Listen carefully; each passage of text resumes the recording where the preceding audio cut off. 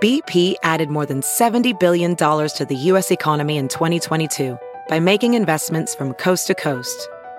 Investments like building charging hubs for fleets of electric buses in California and starting up new infrastructure in the Gulf of Mexico. It's and, not or.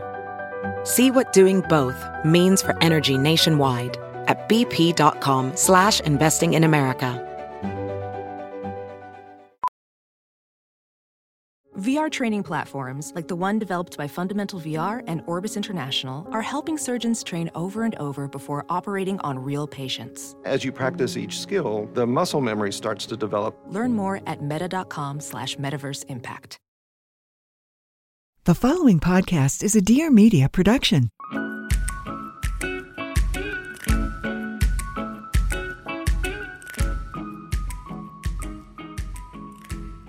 Hello, and welcome back to the What We Said podcast.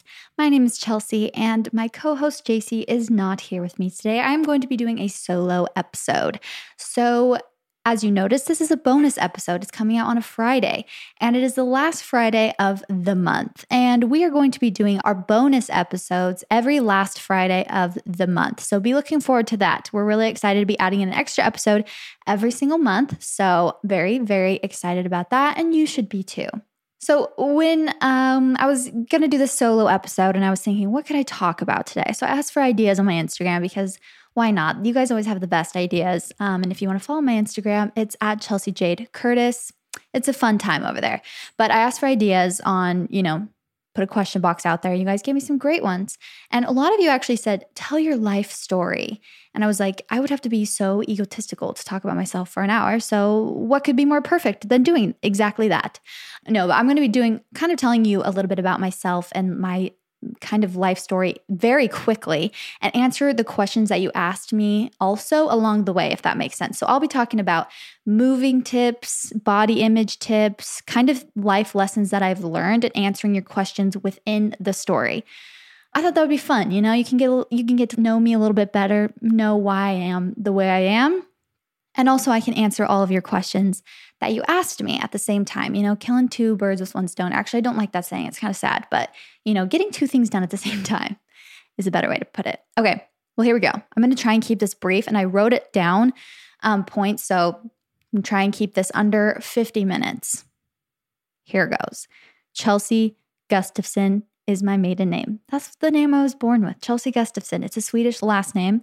But I was born in California, in Santa Clara, California. I grew up in Arizona, though. So when I was about 2, we moved to Arizona, and we've lived there ever since. I've lived in the same house since I was in kindergarten. And yeah, now I don't live there, but growing up, went to, the same elementary school, never moved around or anything like that. So I have 2 older brothers, a younger sister, and 2 younger brothers. And I'm the third. So that makes me the middle child. And honestly, that tells you enough about me right there. I could just end the episode now and you would basically understand why I am the way I am because of that small and simple fact. But alas, I will not end it here. My mom and dad have been together for 20-something years, maybe almost 30 years. And I have literally nothing to complain about my childhood. My childhood was great. We were definitely lower middle class all growing up, rich enough to not be able to afford a lot, but not poor enough to get them for free, like school lunches and all that stuff. Which when I think about the only thing in my childhood that kind of maybe gave me some not so great habits, it would be like my mindset about money. My dad lost his job when the economy crashed in 2006, 2007. And then he went back to school to be a teacher. But between that time, he didn't have a job. And while he was going back to school, my parents had 6 kids all under, I think my oldest brother was in high school at the time and I was in middle school. And I just remember them being so stressed out about money. And maybe they thought they hid it from us. And maybe some stuff they did hide and I just don't know. But I remember multiple occasions hearing about how we had $0 right before we would go on a vacation or, just things like that, like the yearly vacation where we road trip to San Diego. And just things like that kind of put me right into a scarcity mindset where I grew up thinking there was never going to be enough money. And I'll get into that a little bit later too. But that same year that I started my junior high experience was the year that my family was going through this kind of financial thing. So junior high was rough all around. I had 0 friends. Well, actually I did have a couple school friends, but it almost was worse because they would never invite me to hang out outside of school with them. If you were to ask people at school, who's your best friend? I had 2 or 3 friends, but they wouldn't ever ask me to hang out outside of school. So I never would like hang out with them on half days, or I felt very excluded and I never felt like I really belonged with anybody. And I was just insecure. Like I had kind of messed up teeth at the time. I had a huge gap and teeth weren't growing in. So I was missing some teeth and I was just so insecure about that. It was before I got braces, and it wasn't until high school that I made friends. But I remember even like the last day of 7th grade, I didn't get invited to any after school parties or anything. Like everyone was going, it's a half day, and in Arizona, it's pretty hot. So people are always having pool parties, and I was not invited to any of them. Like I literally just sat at home, and I remember being so just sad and rejected and felt so alone. And even though I had my siblings, it just wasn't the same. Like I just wanted to be, friends with people my age in my grade. I wanted them to invite me. And then as 8th grade went on, I was still kind of struggling with the same thing. But my mom actually gave me some great advice one time. She was like, Chelsey, you just have to invite yourself. Like you got to stop thinking that everyone's thinking about you. It's not all about you. If you want to go somewhere, invite yourself. And I was like, no, I just want, it's almost egotistical to think like, I just want everyone to invite me and want me to go and really care about me. And so there was this one weekend where I was upset because my school best friends, as I called them, again, were not inviting me to hang out and kind of were doing their own thing. And my mom's like, just call them up, just call your friend and ask her if you can come. And I was like, that's so embarrassing. I'm not doing that. I'm not calling her and asking her if I can come. Like, I'm not in 3rd grade. But anyways, I mustered up the courage and I called her and I was like, hey, what are you doing this like tonight? And she was like, hey, I'm going to, I think it was like As You Wish or something. And I was like, can I come? Like, would it be okay if I came? And it was so hard to get those words out of my mouth at the time. But she was like, yeah, of course. Like, we can come pick you up, or if you want to get dropped off at my house, like, you can come. And I went, and we ended up hanging out all night, and they were like, hey, you want to have a sleepover? And at that point I realized, like, literally, if you're feeling so left out all the time, either one, you're making an effort all the time and you just have crappy friends. If that's the case, look for new friends. Secondly, you're probably not putting yourself out there as much as you think you are. If you were to just ask somebody, like what if you just asked that group that you felt excluded from, or these friends that you see that you're getting FOMO, and just ask them like, hey, can I come? Very unlikely that they're going to say no. And if they say no and they're just annoyed with you, then get new friends. They're not even people you would want to hang out with anyways. Anyway, so I went to high school, and my older brother was there. So he was a junior and I was a freshman. And I felt like freshman year I made friends because I started to invite myself places like my mom, gave me that advice to do. I was really scared to do it. But the more that I did it, the more I felt confident that people wanted to be around me. And I felt more like myself, I guess. I feel like I could just be more myself. Actually, Kylie Jenner gives one of my favorite quotes about this. And I think it's one of like the older episodes where they're all on vacation in Santorini. They're pretty young. And Kendall Jenner is upset because all of her siblings went off and like jet skied without her. And they never told her. So she was sitting at home all day. And they came back and she was really hurt. And she was saying, no one invited me. And Kylie was like, well, no one invited me either. I just don't let myself not be included.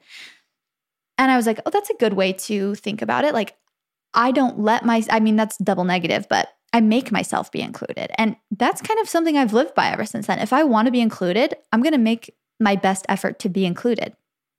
It's not other people's responsibility to include me, I guess is what I'm trying to say. So high school was actually fun for me because I started to involve myself in things like swim team, dance team. That's where I met JC. We became BFFs, as you guys know, pretty dang fast. So that was fun. Like I always had a best friend to kind of go through high school with. But let's kind of get into boy talk, because this is another question I get often, like talking to boys, dating advice. Anyways, I had a crush on this guy since freshman year. Like I always thought he was so cute. And he actually ended up asking me, because I was lifeguarding every summer and I taught swim lessons for forever. He actually asked me to give his little brother swim lessons because his little brother was like a toddler at the time. And I was like, oh, cool. And I was kind of stoked because I really liked him. So I got to go to his house and stuff. And then we started hanging out. And next thing we know, we were dating. And that's the guy that I dated basically throughout all of high school. All of my junior year and all of my senior year, I had a boyfriend. And we were, pretty serious. But going into like how to talk to boys and like how to have the confidence. I know a lot of people, it comes naturally for them. And I feel like those people are just comfortable talking to people in general. If you have a hard time talking to boys, or especially ones like, maybe you're like, I don't have a problem talking to boys, but boys that I like, I have a problem talking to them, or, having conversation and attracting boys. And I don't want my advice to come off manipulative, but love in and of itself is, I think people put so many different labels on it, but the beginning stages, I hate to say it's like a little bit of a game, but it is. And that's kind of how you attract people to you, is not being frantic. And that's what I mean by the game. You're not chasing other people, but you're not also playing hard to get. You are just putting out the energy that you attract others, and not like any kind of frantic energy, any kind of desperation. Think about when people do that to you. It's just such a turnoff, truly. So I think I had a little bit of an advantage here because I grew up with older brothers and their friends were always over at our house. And so I just learned how to talk to guys, and I learned that they were just like everybody else, like guys and girls talking to them. Yeah, there's differences between guys and girls, but talking to them is just the same thing as talking to a girlfriend. And you don't have to like change yourself for guys. You don't have to like turn into some girl who's like, oh my gosh, hi. Like you can just talk to them as if you're talking to your friends. And then you become comfortable with them. And that's how, relationships form. So I think, first of all, never putting on a fake face. We all know those friends who kind of put on they turn into a different person around boys. That act only, maybe it does attract guys at first, but it only lasts for a bit. Like if you're just not yourself when it comes to dating, if you're not putting out 100% yourself and you're putting on a mask and you're trying to be something you're not, if someone's attracted to that, guess what? Now you're screwed because you have to act like that. Otherwise, they're going to be like, who is this person that I'm dating? It's not a good situation, even if you think you want to be with them so badly. Just be yourself and communicate clearly, and things will happen, and it will feel more comfortable, and it will feel more natural than this desperate, chasing, frantic energy. So that's kind of my, advice for that. Just be casual with them. I'm not saying like play hard to get or anything. Just be casual. And once you get to a point where you don't need a boyfriend and people can tell that you're happy without them, it scares boys away, but it attracts men. That like cheesy saying of like, oh, boys like this, but men like a strong woman. It's true. Like literally it's true. If you want someone who's going to take you seriously, you have to be serious. Anyways, going back to my experience. So I thought I was going to marry this kid that I was dating in high school. Had a promise ring and everything, like actual promise ring. But he was going on a mission for our church. We've talked about this multiple times on our podcast. If you don't know what it is basically boys who are 18 and girls who are 19 can go on a mission and basically do service, preach the gospel, and just basically serve people in that area wherever they go. But they have very minimal contact with people back home. So they cannot, I think now rules have changed a little bit, but at the time you could only email them once a week and you can send them letters, but you could never like call them, text them. So it was kind of hard because you really could only talk to them on a Monday or on a Tuesday. And so when you're dating someone, and people who grew up in communities where there are a lot of LDS people probably have seen this and understand, but when you're dating someone and they leave for 2 years, you can't really date. Like you can wait for them. That's what people call it. Like when you wait for them to come home, as in like, I will be here when you get back, single. There's multiple ways you can do this. You can wait for them and you guys have kind of the agreement where we're, I'm going to date while you're gone. We're both going to change. We'll see where we, end up when you get back. Unfortunately, when you're so young, we were so certain we were going to end up together that we kind of he left and I was like, I'm waiting for you. Like maybe I'll go on dates, but like he wasn't like ever pressuring me, but it was kind of this unspoken like, oh yeah, we're getting married for sure. And so he left with that. And I was thinking like, I will not date anybody else and I will marry him when he gets back. 2 years. Like I'll just have to, keep myself busy for 2 years. But 2 years is a long time, as most people who have sent off a missionary understand, and as most missionaries understand this. So he left and I moved to Utah and I did start dating. But this is actually kind of where Nick comes into the picture, which is another question you guys asked about, our story and how we met and why we broke up and how hard it was. And so my missionary had been gone for about a year. And I met Nick and he was so nice to me. He was so sweet. And I actually met him through mutual friends a little bit. Nick had actually just gotten back from his mission. So he was a couple years older than me. And I had a friend who actually had a crush on him and who had a crush on him before he left. And so I kind of knew who he was. But anyways, he had come back and everyone knew like, oh, Nick Curtis is coming home from his mission, like whatever. So I wasn't too interested at the time. I was just like, oh yeah, he's cute. I acknowledge his presence, but I'm not obsessing over him. And then I met him at actually, I think we're a little sketchy on the first moments we met, but basically he had what he calls a Nick back where, it's at his house in his backyard and all of his friends came and we would play, we would eat some good food and they would play games like Can Jam, if you guys have ever played that game, or, just different games or pool or ping pong, whatever. And so I actually was invited to that by one of his friends, and my friend was going, we were all kind of mutual friends. So we ended up going to the party. I think that's the very first time that I actually met him. Very briefly. I don't think he remembers that because he thinks, he saw me for the first time at church, but we're just going to let him believe that that's really what happened. Anyways, we said hi for a second, but I was talking to his friends and all that stuff. So when we actually met was at church, and, he tells the story, if you've listened to our other podcast episodes, about how he saw me and he was so entranced by me. And I remember him giving me a compliment afterwards. And I was like, wow, like Nick Curtis gave me a compliment. And Nick was kind of like out of my league in my mind. Like I was just like, no, it wasn't even an option to me. I remember one time he came into church and my friend, like I said, my friend had a crush on him and we kind of just talked about how hot he was all the time. And one day he came into church, he looked so tan. He was wearing like a navy blue church suit and he walked in a little bit late.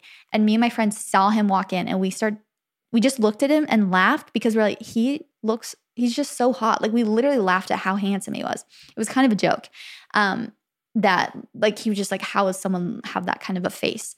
But anyways, when he gave me a compliment, then the next time we actually talked and like he got my number was at the gas station. And I'm sure you guys know that story, so I'm not going to go over it again. But he got my number, texted me late that night, was like, hey, we want to come over and watch a movie and make a smoothie. And it was like 1 a.m. And I was like, no way, fam. And I had a 5-date rule. So he actually ended up asking me a ton of times. And I was very, very resistant because this guy that I was dating that was on his mission, I still in the back of my mind, I was kind of dating for fun. Like I knew that I was going to marry this kid who's on his mission. So dating was never serious. So it makes a little bit more sense when I tell people my story about meeting Nick and why we broke up and like why it was so hard for me to like even kiss him and give him a chance.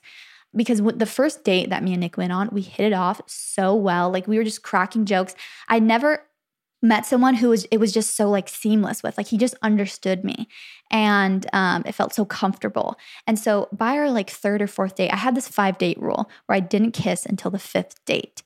And I really suggest you guys try this out if you're having troubles like getting someone serious.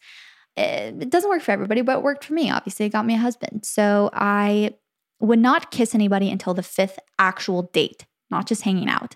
And Nick and I had gone on like 2 or 3 dates. And on our 3rd date, we were going fishing. He took me to like fish in this little lake or whatever. And he was like, you know what? It's been 5 dates, right? Like I saw you at the gas station that one time, like trying to count other things. And I was like, no, 5 dates exactly.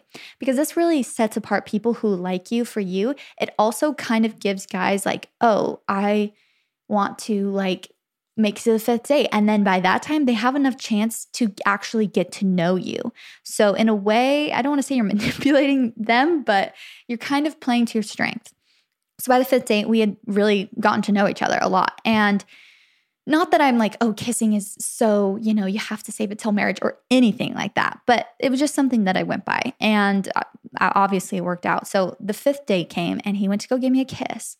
I panicked because I knew that I had this missionary out and I really liked Nick. And I think subconsciously I was like, I can't let this go further. I can't be serious because he's different. Like Nick is different.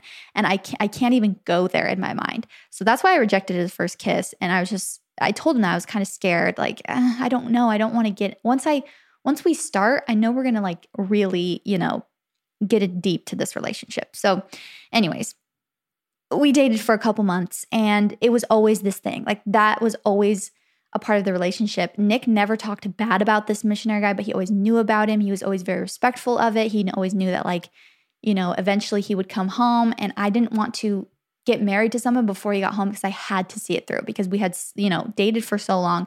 I felt like it was just this huge thing that I had made it up in my head that we both were kind of planning on. I had a promise ring, you guys. I had a promise ring. And so anyways, we dated, and that's eventually why I broke up with him. He was way too nice to me, and not like, oh, I don't want a nice guy, but just he was going 70%. I was only going about 30% because I just could not let myself give him, meet him halfway, or both, actually you both should be giving 100, not each giving 50%. But I just couldn't give everything to him. And I knew that, and I knew it wasn't fair. And that's why the day he told me he loved me, I knew I had to break it off. So I broke up with him the next day, which is so sad. But I had to. Looking back, wouldn't it have been more cruel of me to just let it linger? I think so. Anyways, so at that time, I lived in Utah. He lived in Idaho. And after I broke up with him, that's when I started my music career. So this is where we're going to get, a lot of people ask me about my music career because I haven't really talked about that much, or I guess my lack thereof for a music career. But okay, so I posted a video of me singing, and I was about 18 or something. And I entered this online competition, and this artist managing company, I guess, whatever, reached out to me and actually wanted to represent me. And I was so excited. I was so young, and I was like, I never thought about this before. Singing could actually be something that I could do, but I loved it. And so they set me up to audition for The Voice and things. I mean, I never made it, but at least, those days. They set me up to sing at festivals, with recording studios, and they really believed in me, which was the first time somebody was like, you have something. And I was like, oh my gosh, okay. That gave me some confidence, it gave me a boost. And I learned so much during that time period. It was probably 2 years where I was really pursuing it. And that was about the time that I was I had met Nick right after that. So I was dating the first couple months of me pursuing music, and then we kind of, stopped dating. But I kept pursuing it in Utah. And during that time, after we had broken up, I was still playing shows. And one show, I met this other guy. And let's call him Dave. And he was in a band, and he had that bad boy vibe. And I had such a huge crush on him. And we became very good friends actually. But we got into this almost relationship where it's almost worse than a real relationship. I felt very used by him. We never really dated. We never were official, but I was the person that he wanted to talk to make dinner with. I was the person he called later at night when he really wanted to have connection, and when he wanted to kiss me, and every once in a while he would make a move, and I'd be like, oh my gosh, he really wants to date me. He actually likes me. Then he would be like, sorry, I shouldn't have done that. We're just friends. It was a roller coaster. It just made me feel so used, so not worthy of love, so just undeserving, so self-conscious. He would say things about other girls I just love tall, skinny, blonde girls. They just really get me. And at the time, I was 30 pounds overweight from what my healthiest weight is. And I had long, dark hair. And I was just what? I like you, and you know that. And you're saying that you like the complete opposite of me. And I'm already struggling with the way that I look. So that's kind of when binging really became a bad habit of mine. I hid behind my hair and my clothes. I had long hair. I always wear super baggy clothes. I was kind of slowly starting to fade away is the best way that I can kind of describe it. I went home that Christmas, and we were still going in this weird relationship thing.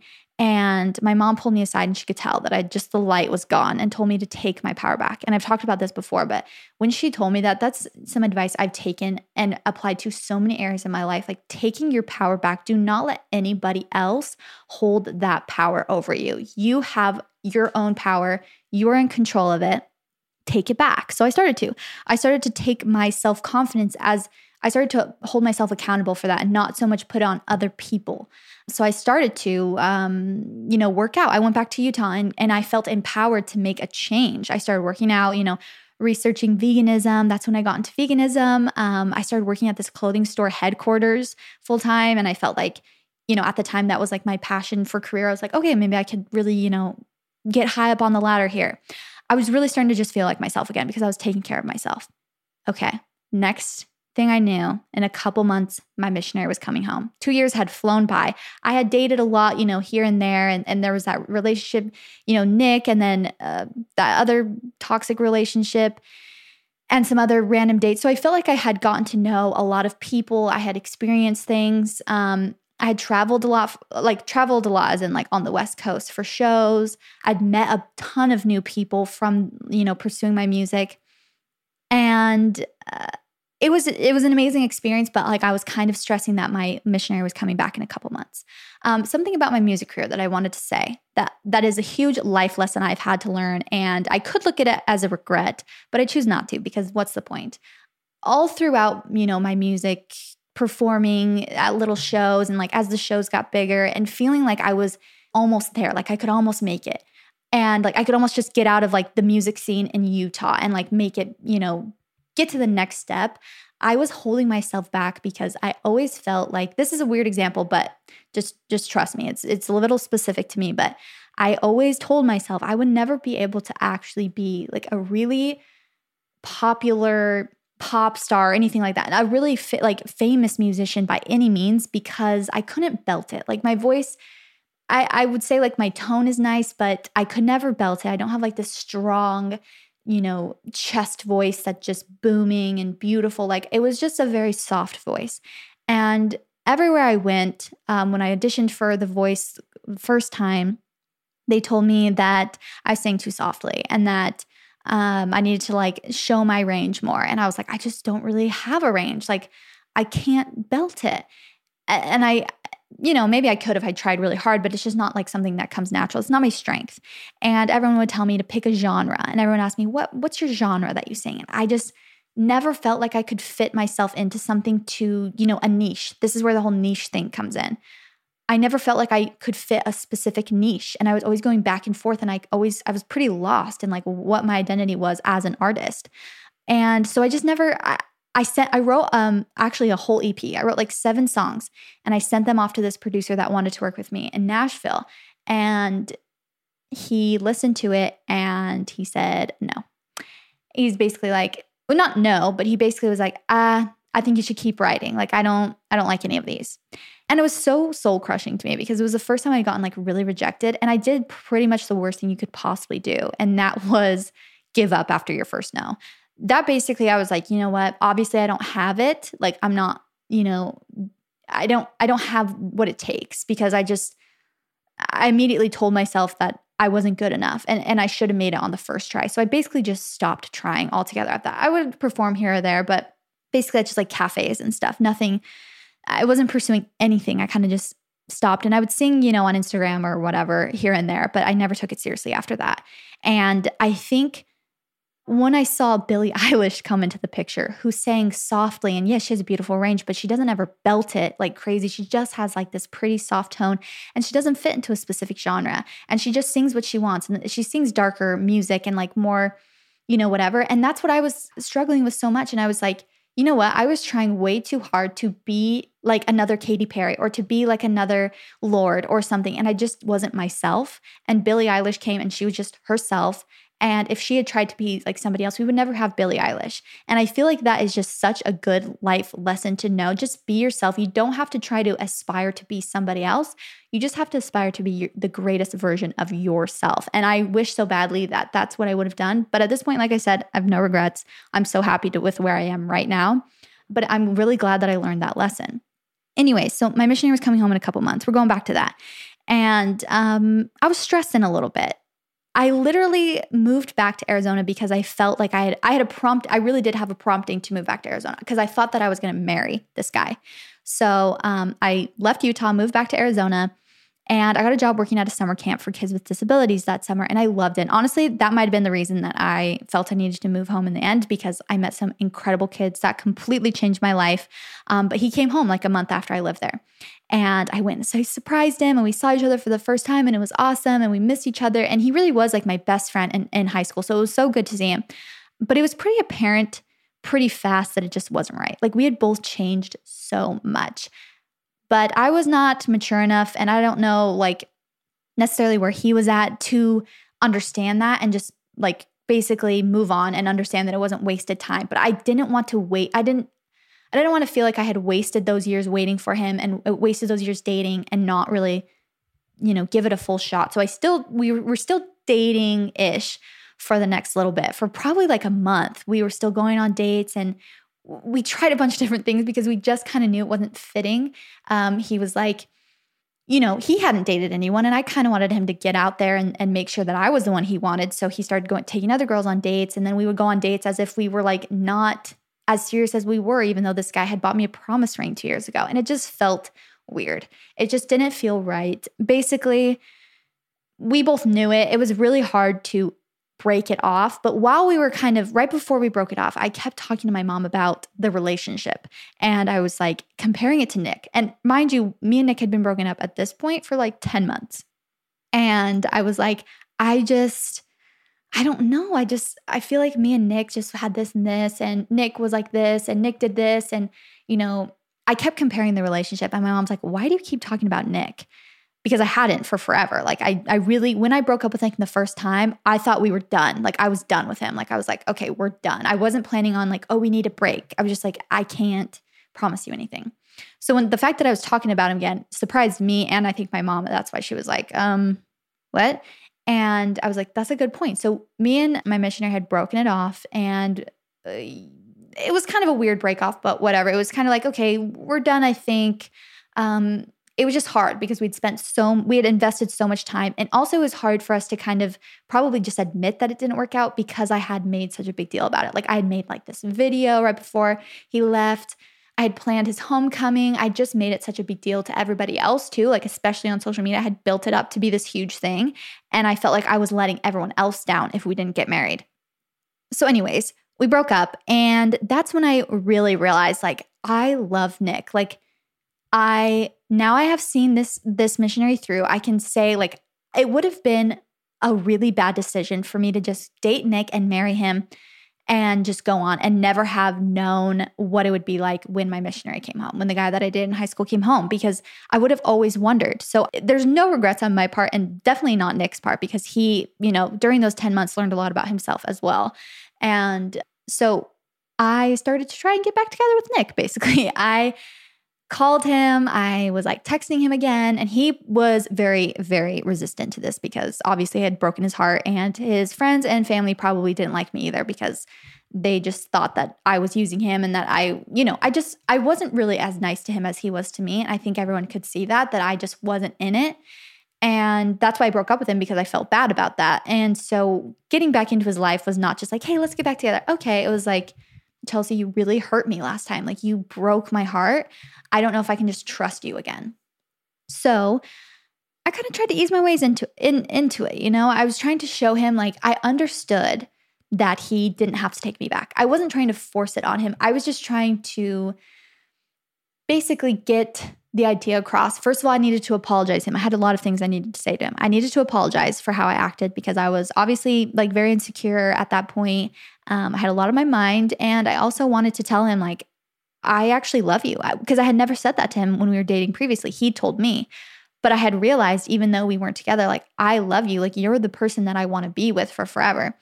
And so me and my sister, we packed up our car, and Nick was working in San Diego at the time. So I took my sister and we road trip to San Diego to go visit him.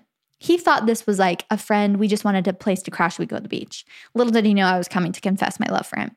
So that first night I told him, Nick, I'm so sorry. I was such a brat to you. You did not deserve to be treated the way I treated you. I just want you to know, like, I was very insecure, but I have learned so much. I've grown as a person. I'm like taking care of myself. I feel confident, and I understand that you're the person that I want to be with. Like, I deserve to be treated well, and so do you. And so I'm willing to like make that commitment with you if you will have me, basically. And I basically told him, I love you. Like, I just realized that I still have feelings for you. And he was like, okay, well, actually, I'm kind of seeing someone else. And I was like, rad. So he, I guess, was talking to another girl. And so I had to wait a little bit. So he ended up, I don't know what happened with them. I think she either broke it off with him or whatever, but it wasn't ever serious. So I think they just kind of went their separate ways. And he came home to visit in Arizona, and we hung out. And basically that night he was like, I can't help it, but I like love you. And you know that. Like he had always told me when we were dating the first time around that if he didn't marry me, he wanted to marry someone just like me. And he would always say that to me, like, you are who I want to marry. And I was, of course, that scared me half to death because I was so far away from that point. But going back to it, I was like, now it's almost, I feel that way about you. Like, I want to marry you. Like you are the person, there's no messing around. I'm not just trying to date again for fun. Like you are it for me. And so it took a couple months and we were dating and getting, basically I was earning his trust back. And after a couple months of dating after that, we got engaged. And a couple months after that, we got married. We've been married for 4 years now. And since then, we've moved 8 times. So here's another little advice that I have been asked because we've moved so many times is moving advice, which is a weird thing. But everyone does it a couple times in their life, probably. So here are some of my best tips from somebody who has moved literally 8 times in the last 4 years. I've learned a thing or two about how to make the process go smoothly. So first of all, don't throw it away if it fits in your car. That's something that I have done many times where we're just sick of packing and it'll be like a broom or a mop or a vacuum or something that we absolutely need. And then we just have to buy it again. And we waste a lot of money, even though we probably could have fit it in the car. We just didn't take the time because we were lazy. If it fits in your car and you're going to need it, don't throw it away. But on the opposite spectrum, if it's not a necessity, if you don't have to buy it again when you go to save money, just throw it away. It doesn't matter. If it's something that you don't like, does not bring you joy. So here's a book that really helped me with moving tips. The Life-Changing Magic of Tidying Up by Marie Kondo. Read that book if you're moving or if you're, doing a deep clean. That changed the way I moved because then I learned to pack by category. You do not pack room by room. You don't pack everything in your office. You don't pack everything in your bathroom. You pack by category. So clothing, all clothing. So that means that in your jacket closet or coat closet, in your garage, get all of your clothes and put them in boxes. And that way you can just put clothes on the box. It's so much easier. I can't even explain to you how much easier it is when you pack by category, like wires or cords. Put all of the cords in one box. Otherwise, you're going to be searching for things. Things won't always go in the same room as they did before. I promise you it'll change your life. So yeah, definitely read that if you're, for purging, for moving, for anything like that. And lastly, my latest life tips that I've had to learn. Imposter syndrome. That's been something huge that me and JC have talked about that's really hard to overcome. Feeling like you are, someone's going to figure you out. Like when we're teaching a course, the Balanced Boss course on how to avoid a comparison and how to, get a healthy relationship with your body and how to grow a business and all of these things, it's like you have to realize that nobody is perfect. Probably everybody, even CEOs of the company, there's probably very few of them that believe that they really are deserving to be in that spot. Everyone has a little bit of doubt. Like if you're in an imposter syndrome mindset, you're going to be thinking everything that good that happens to you is lucky and everything that bad happens to you is because of you. And that really struck me because that's exactly how I would feel. If something really good happened, I was like, wow, luck. That's all luck. But then if something bad happened, I'm like, wow, of course. I knew it would come around some point. I had to switch that mindset into thinking everything that happens, good and bad, is because I've either prepped for it and I need to take responsibility for all of it. So when, one of our courses does successfully, I don't just think, oh, we're just lucky. I think, wow, we've worked so hard. I'm so proud of myself. Now I feel confident to move forward and do more and create more. And something else that I think kind of helps you move forward and, kind of go after those things, even overcoming that imposter syndrome and gaining confidence is investing in yourself. That's kind of a side tip that I've been implementing way more into my life. I have been a health coach for many years now. Well, many years as in 2 or 3, but I know how important and how life-changing having a coach could be. So I was like, why don't I have a coach? I had one for a little bit, but then I just kind of fell off the wagon. And so recently I got a life coach. It's actually JC's dad, and we want to have him on the podcast because he's so good, but I talk with him once a week to make sure that I'm keeping up on things like my morning routine, my workout routine, because even though I know all of these things about thinking positively, I've read so many self-help books. It's about actually doing it and holding yourself accountable and how important that is. And so that's been something, investing in yourself, buying courses to better yourself, just always working on yourself. And when you're feeling confident and when you're feeling at peace, and overcoming anxiety is another thing that kind of comes with imposter syndrome, feeling like there's always something looming. I would always it would show up in different ways. Sometimes it would actually be like, oh, I think this room is going to cave in on me right now. And sometimes it would be, what if I lose everything and we have to move home in with our parents again? Like, no matter what it is, this is something that actually Andrew, JC's dad, who's my coach, his name's Andrew, has helped me with a lot, is just being present more and reminding myself to take each moment as it comes and not judging myself for whatever happens. So in the moment, just noticing how I'm feeling without any judgment has been so helpful in every area. And once you start doing that more and more, you're going to raise your happiness level overall. I can say right now I'm the happiest and the healthiest I have ever been. And that's not just because of how healthy I eat or how much I work out, because I've had a more quote unquote perfect diet before in my life. I still eat sugar. I still have, baked goods. I still, don't work out every single day, but I'm the healthiest and happiest I've ever been. And it's because I truly am trying to live in the moment every day. And I'm trying to just take each moment and romanticize my life and make sure that I'm remembering that gratitude is everything. And so I take time for gratitude journaling in the morning. I make sure to just be myself and be the most authentic version of myself that I possibly can be. And it doesn't take effort if you're just living in the moment. When you're just truly being present, you don't have to force anything. It just comes naturally. That's why I feel like sometimes when you're creating content, like the best content I've made is not being forced. It's just me being in a state of complete understanding of everything. And then from there, I can create authentic content and I can put out what I want to be creating and not what I think I should be creating. And I think that's the secret to basically everything. And I can tell because I'm so happy and so healthy. And not to say that I don't have bad days. I definitely have bad days. I have bad moments where I'm comparing myself, where I feel bad about myself. But it's about getting those times less frequent and less frequent. You want 80-20. So 80% of the time you're happy, 20% of the time, you're feeling negative thoughts and you're trying to overcome them. And I don't judge myself if a negative thought comes in my head, like, you look hideous today. I just noticed that I thought that, let it go. And just accept that, okay, moving on to the next thought.